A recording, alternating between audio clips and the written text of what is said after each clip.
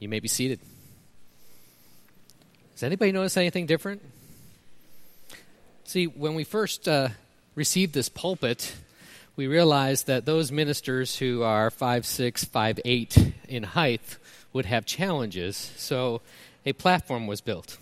But that platform will hinder our speaker today because the Lord has afflicted John with great height and poor eyesight. So that combination makes his notes on the pulpit harder to read. I'll come alongside here. John Dunning, hey John, is our guest speaker today. And John came into the Heartland Presbytery just a year after I did in 2003. And he served at Oak Hills Presbyterian Church for 10 years until the Lord called him out to Manhattan, Kansas with our youth pastor, Brian Huff. And Brian and John worked as a team, both in planting Manhattan Presbyterian Church and John's primary focus, working with Reformed University Fellowship at the campus of Kansas State University. And he's been laboring for the last couple years with many of our young people and young people from our other churches, and then reaching out to the lost and bringing young men and women into fellowship with other believers. So we're excited to have John here, and he's going to open the Word of God to us. So John, come and open God's Word. I'm old enough to be able to want to make a Michael Dukakis joke at this point.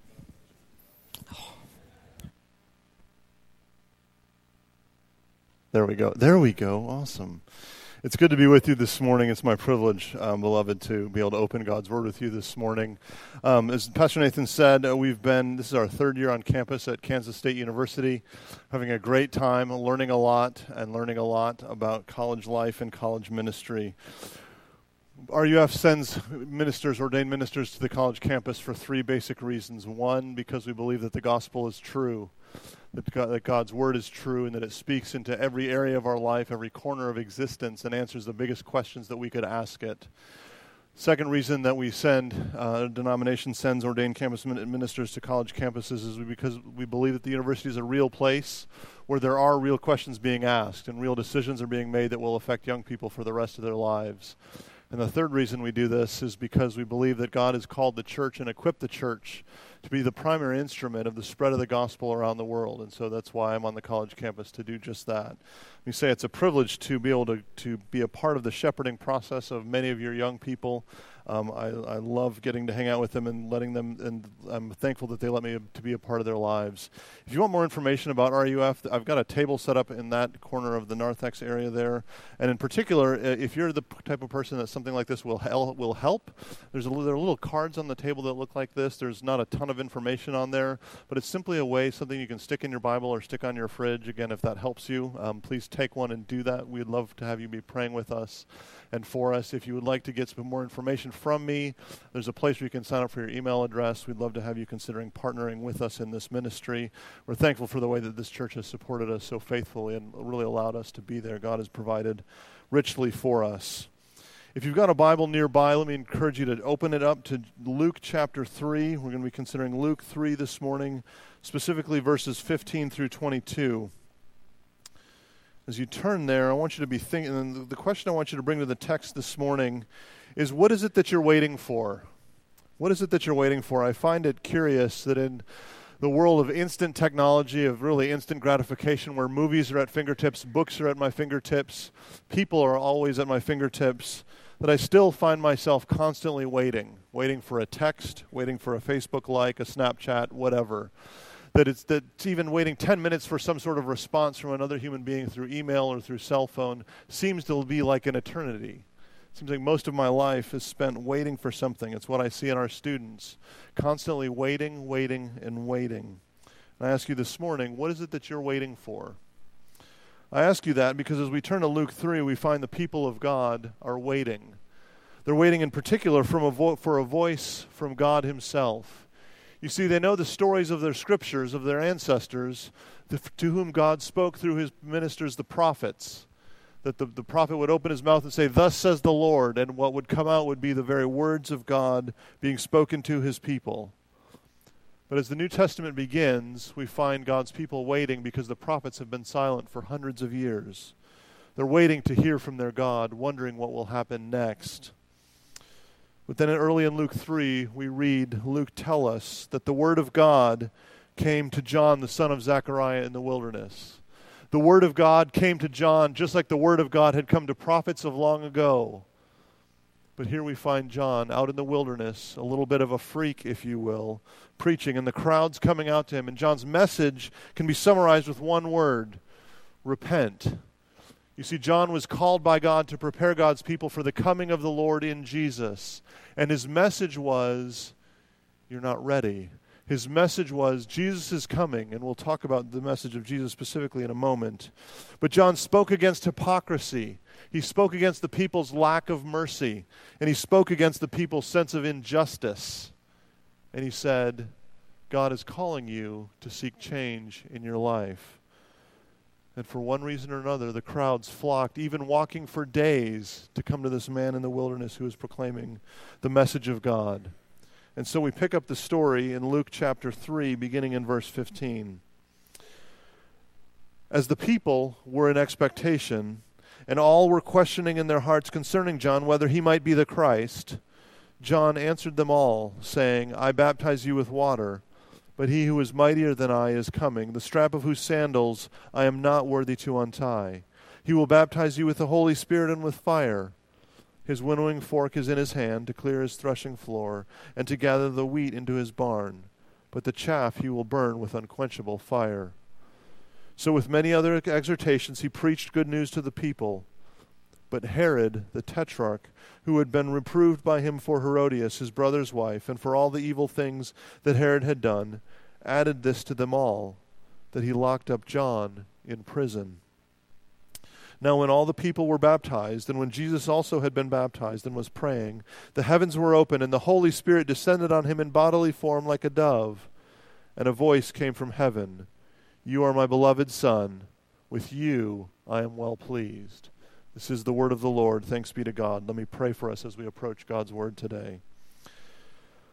Father in heaven, by your Son and through your Spirit, we pray that you would send out your light and your truth, that they would lead us to your holy place, to that place where you dwell. Jesus, as we approach your word, we ask by your Spirit that you would change us, that you would embed this word deeply into our hearts and in our lives. In your name, Lord Jesus, we pray all of this. Amen. A few years ago, a writer by the name of Mandy Lynn Catron was in the midst of a painful breakup from a 10-year relationship. Her world was crumbling apart. She didn't know what to do with herself. The man that she had loved, that she thought she would spend the rest of her life with, was no longer a part of her life. And in response, she turned to science as a way of trying to better understand this crazy thing called love. One of the things she discovered was a psychological study done in the late 90s, actually designed to study relationships among college students. But it was a study in which two strangers were brought together in a laboratory setting. They sat across the table from each other, and they were each given the same list of 36 questions. And their instruction was to look at each other in the eye and to sit across the table from one another and ask one another those list of questions. The questions were structured about things like, what are your hopes and dreams? What are your biggest memories from your childhood? That kind of thing. But they increased in their intimacy as they went down the list. And after the period of time in which was set, and they finished the list of 36 questions, the instruction was to stare into one another's eyes for 4 minutes without speaking and without looking away. What fascinated Miss Catron when she discovered this study is that one of the couples that was paired up actually ended up getting married as a result of this little experiment. And she thought, this might be what I'm looking for, the solution to figuring out my love crisis. And so she found a friend of her, or an acquaintance of hers, a man that she had known for some time but not well, and she said, let's try this. And so they got together and they did the experiment in a bar late one Friday night. And you know what? They fell in love. And she decided, because she's a writer, she decided to write about it. So she posted it on her blog some months later on a Friday evening. By the next Sunday, the blog views were in the thousands, and she had received a phone call from the Today Show asking for an interview. Instant success. Her article had gone viral, as they say. And as publicity increased, as she actually traveled around the country, has done some speaking on this, and she received a number of emails from her article being published initially. She commented that the question she receives more than any other is this: are you still together? In other words, did it work? You see, what she's finding is that people wanted more than simply to fall in love. They wanted to know that it would last, that real love was a possibility, that sustainable love was a real thing. In fact, the article that she wrote was titled, "Falling in Love is the Easy Part," realizing that the hard part is to stay together. But in reflecting on this some months later, earlier this past year, what she said was this: what I want from love is a guarantee. Not just that I am loved today and that I will be loved tomorrow, but that I will continue to be loved by the person I love indefinitely. Let me read that again. What I want from love is a guarantee. Not just that I am loved today and that I will be loved tomorrow, but that I will continue to be loved by the person I love indefinitely. That's what we're looking for, isn't it? That's what young people are looking for, what those more aged among us are looking for. We're waiting for this kind of indefinite, unending sense of belonging, which we know is far exceeds looking for romantic love or love in the moment. We're looking for belonging. We're looking for acceptance. We want to know that we're okay. To put it a little more directly, we're waiting for a voice to tell us in an authoritative kind of way that it will be okay, and that we're loved, and that we're accepted. In short, whether we know it or not, what that means we're waiting for is we're waiting for that voice to come from God himself. In Luke chapter 3, we see God speaking to his people. We hear God speaking, and the question on our minds is, what does he say, and what does it have to do with us? As we begin to hear God speak in Luke chapter 3, we first hear him through the voice of the prophet John, as we've said, the one to whom the word of God has appeared. And if we look at verse 15, we read that as the people were in expectation and all were questioning in their hearts concerning John whether he might be the Christ, John answered. The prophet began to answer because the people approached John wondering if he's the one they've been waiting for. In a sense, wondering, is he the mentor that we need to take the next step in our careers, in our lives? Is he the expert that will tell us what to do? And John's response, of course, is really fascinating. Notice what he says, again, looking at in the second part of verse 16, or in verse 16, it says, John answered them all, saying, I baptize you with water, but he who is mightier than I is coming, the strap of whose sandals I am not worthy to untie. John is saying, I'm not the one. I'm not the one you're waiting for. He will come later. And with the imagery of not being able to untie the strap of his sandals, what John is saying is a person will come in human form. And John is saying, I'm not even worthy enough to do the lowliest job, the smallest, worst job that anybody could imagine, and that's to untie another man's shoes. I'm not even worthy to do that. John is saying a person is coming, the one you've been waiting for. Now, to remember, John has attracted a crowd. He's got people listening to him. He's got people responding to his message with baptism, responding to his message by seeking to change their lives. And yet John's message is there's someone else coming. I liken this to all of us showing up at the next great Apple event, waiting to hear about the iPhone 8 or whatever it's going to be, the new product that's going to be unleashed on the world that we all can't live without. And the first words out of the presenter at the Apple conference is going to be, wait till the next Android phone comes out. It's going to change your life. Give it 6 months. It'll be here and it'll change your life. That's the message that John is saying. John is saying, it's not about me. I'm here to speak of another person, another individual who will come and indeed will change your lives and will change the world. But notice how he goes on in 16 and 17. Notice the details of what this one will do. John says first at the end of verse 16, he will baptize you with the Holy Spirit and with fire. This is the language of salvation. This is the language of God showing up, of entering into his world, bringing salvation, of bringing the change that the people so often long for and so much seek. That salvation itself will appear because the one coming will baptize with the Holy Spirit and bring lasting true change. But notice where he continues in verse 17. His winnowing fork is in his hand to clear his threshing floor and to gather the wheat into his barn, but the chaff he will burn with unquenchable fire. It's the imagery of a farmer gathering his wheat to get rid of the part that he doesn't want by tossing it up into the air, and the wind will blow it away. And the wheat, the part that will actually use, my grain science people tell me, will fall to the ground because it's heavier. It's the imagery of judgment. It's the imagery of God saying, some of this will last and some of it will not. Some of it is mine and some of it is not. Jesus is coming to proclaim the message of salvation, but also the message of judgment. That's John's message for the people who would hear. Jesus is coming, bringing salvation and judgment. For you and me, 2,000 years later, the message is similar. But it changes in one crucial piece, and it is this: Jesus has come. And he has brought salvation, and he indeed will bring judgment. And the impact of that, one of the impacts of that for you and for me, is to face the fact that because of this reality, because Jesus has entered the world, he has brought the message of salvation, and he will bring judgment. We can't ignore him. You see, Jesus is not a simple upgrade to your way of life that you've already established that is comfortable for you. Jesus is not simply here to justify your political decisions, your spending habits. He's not here to justify the way you treat your parents, the way you treat your children. Jesus is here to change everything about your life. It's the message of salvation, which is not simply get in and you're done and you're good to go, but get in and he will be changing you and shaping you the way that you live your life, the way that you approach everything. Jesus is not simply an upgrade.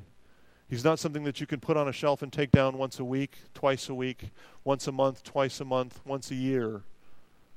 Jesus is something altogether different, bringing salvation and promising judgment. It's a daily question for us. How do we respond to Jesus? Whether we face it or not, how do you respond to him? But notice, after hearing the voice of the prophet and the voice of God through the prophet, we're given a bit of an interlude in verses 19 and 20. Because Luke wants us to know that we're not going to see him very much. And he wants to tell us why that's going to be the case. So look at verse 19. We read there that, so with many other exhortations, he preached good news to the people. And this is what's key, that was verse 18, I'm sorry, but verse 19. But Herod the Tetrarch, who had been reproved by him for Herodias, his brother's wife, and for all the evil things that Herod had done, added this to them all, that he locked John up in prison. John goes away because he gets locked up in prison eventually. What's the voice of Herod saying to us? I think there's two things that we see here. The first thing that Herod says regarding John is, don't mess with my way of life. You don't have a right to tell me what to do, John. You see, Herod had his own brother killed so that he could marry his own brother's wife. He lusted after her and he wanted her, and he was the provincial governor of the time, set in power by Rome itself. And so he could do what he wanted to do, include that. And that matches up with what we know about this character from the rest of history. His message, though, is his voice is saying, don't mess with my way of life. I want her, I will have her, and no one can stop me. And John had the nerve, by the power of God, to speak truth to someone in power. And he got thrown in jail. Which tells us Herod's other message. You see, Herod is saying, don't mess with my life, but Herod is also saying to John, I'll show you, John, I'm in charge. You're not in charge. You can preach to me all you want, John, but at the end of the day, you're in jail and I'm not. That's Herod's message. Don't mess with my way of life, and I'm in charge. A few weeks ago, I had a conversation with one of our students who's been leading a Bible study among his fraternity brothers, many of whom were churchgoers as kids but don't profess faith now.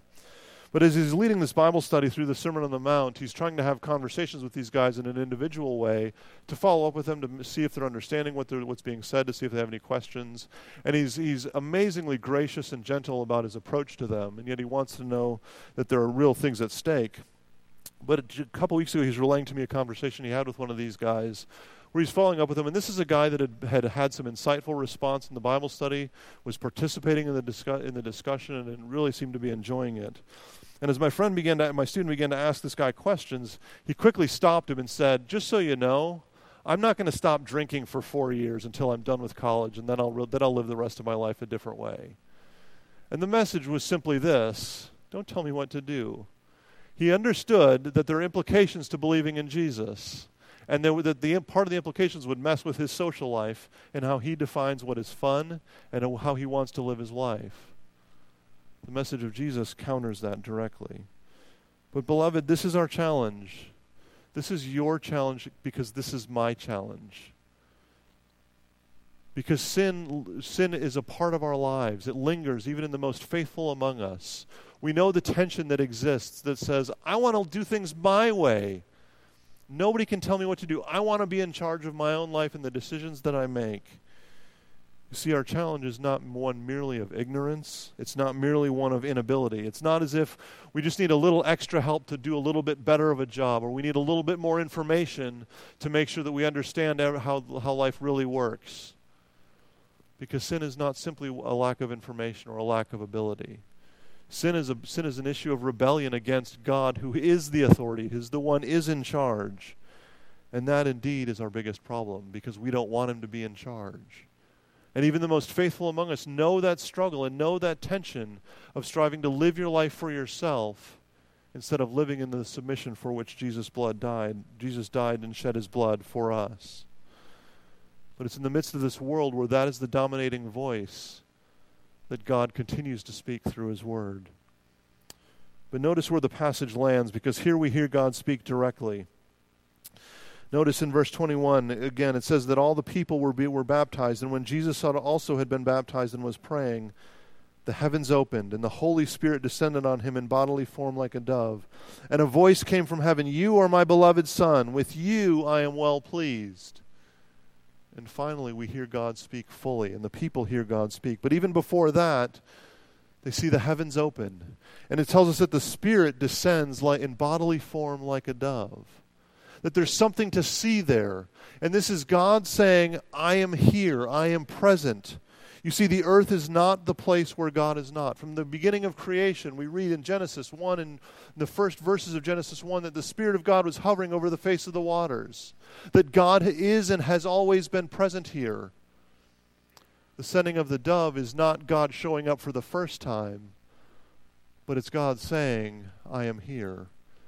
And more than that, it's God saying, this is the one you've been waiting for. This is the one.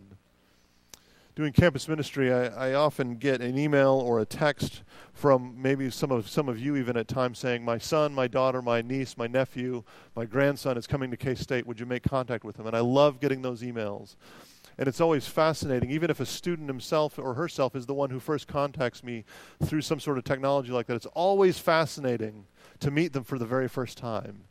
Because of course I'm getting a thought in my head of, oh, this is this person that I think I remember meeting this one time.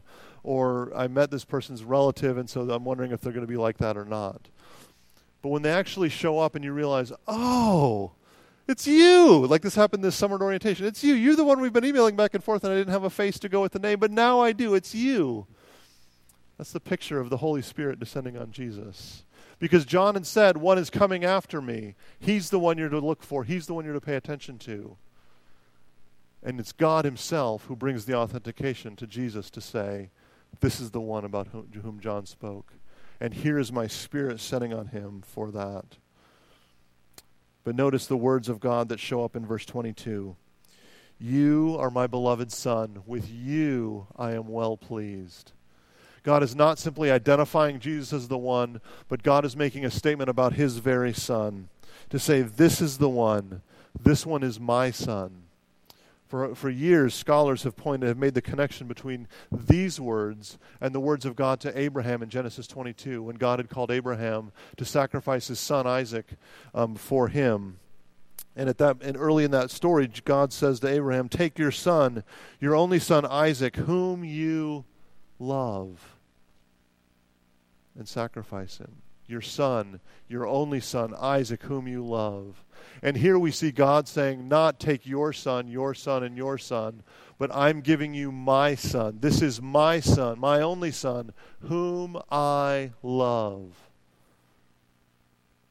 You see, this is the guarantee of love that we long to hear. These are the words that we long for, that we work for, and that we fight for. To hear, I delight in you, I love you, in a way that is lasting, that is enduring, and that will not ever go away. This is the settled resting place of acceptance of belonging. This is the place of being known and being valued. What Luke wants us to know as he recounts this story for us, what God himself wants us to know, is that these words are ours through faith in the Lord Jesus. The rest of the New Testament spends much time telling us that reality, that we can know the delight of the Father by knowing the Son and knowing the Father's delight in his own Son. Think about Romans 5. We have peace with God through our Lord Jesus Christ. And Romans 8, therefore there is now no condemnation for those who are in Christ Jesus.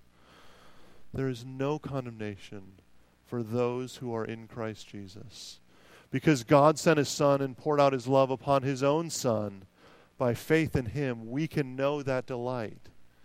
And the beauty of God doing it this way is that it sets us free from thinking many things, but it sets us free from the trap of, on the one hand, of saying, it's all on me to earn and to work my salvation out, to figure this out. It's all on me to make sure I perform, because if I don't perform, I lose his love. But the beautiful thing is the other side of that equation also falls short as well, and is conquered by this reality. Because not only is it not up to us to do this, but it also says the Father's delight is on his Son Jesus, which means it's okay for us to realize that the Father is not always delighted with the way that we live our lives.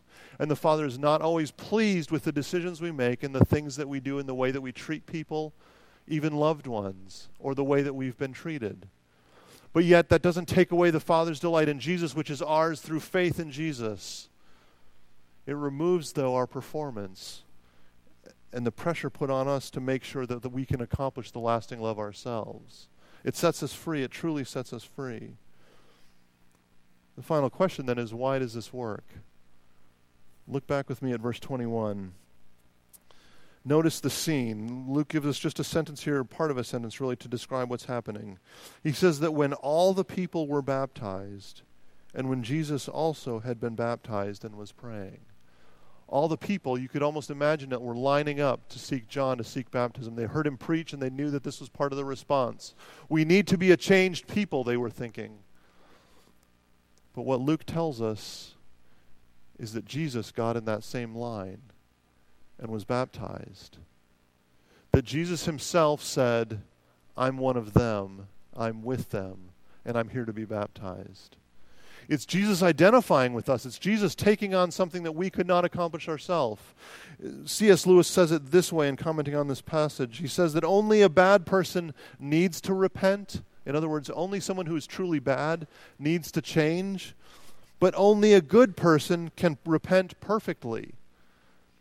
What that means for you and me is that even our attempts to say we're sorry, even our attempts to turn from the sinful practices of our lives and the sinful habits and the sinful ways of thinking and living, even our attempts to make change in our lives are flawed. And even though we are the ones who desperately need change, we are not perfect enough to change perfectly. The beauty of the gospel is Jesus himself repented for us. Because Jesus himself got in line to be baptized, accepting this baptism that he didn't need to receive, and yet that he chose to receive, to say, I am one of them, I am one of you. That's how this works. That's how we know the salvation of Jesus. That's how we know the hope of the delight of the Father in his Son. Because Jesus, not because we chose him, but because Jesus first identified with us and said, I am with them. And so through John we hear the voice of God in salvation and of judgment and the promise of the coming of Jesus. And the world around us says, don't mess with my way of life and I'm in charge. But in the midst of that, God still speaks with an even greater voice to say, I am here, I am present. And to say, I delight in my Son. This is my Son, the one whom I love. It's what we fight for. It's what we long for. It's what we work for. It's what many of us maybe have even this morning have given up trying to think that is even a possibility. And yet the hope that you have, that we all have, is that in the midst of our despair, in the midst of our battle with sin, in the midst of our struggle, there is still hope because of Jesus. There is still hope because God has spoken to him and said, my delight is in him, the one I love. Let's pray. Father, God of all mercies, by your grace you know our frame. You know that we are but dust. And yet you have chosen to speak and to preserve your word so that we might have it in our own language even this morning. Pray that you would embed this deeply in our hearts and in our lives, and that we might be changed people by your grace. In your name we pray. Amen.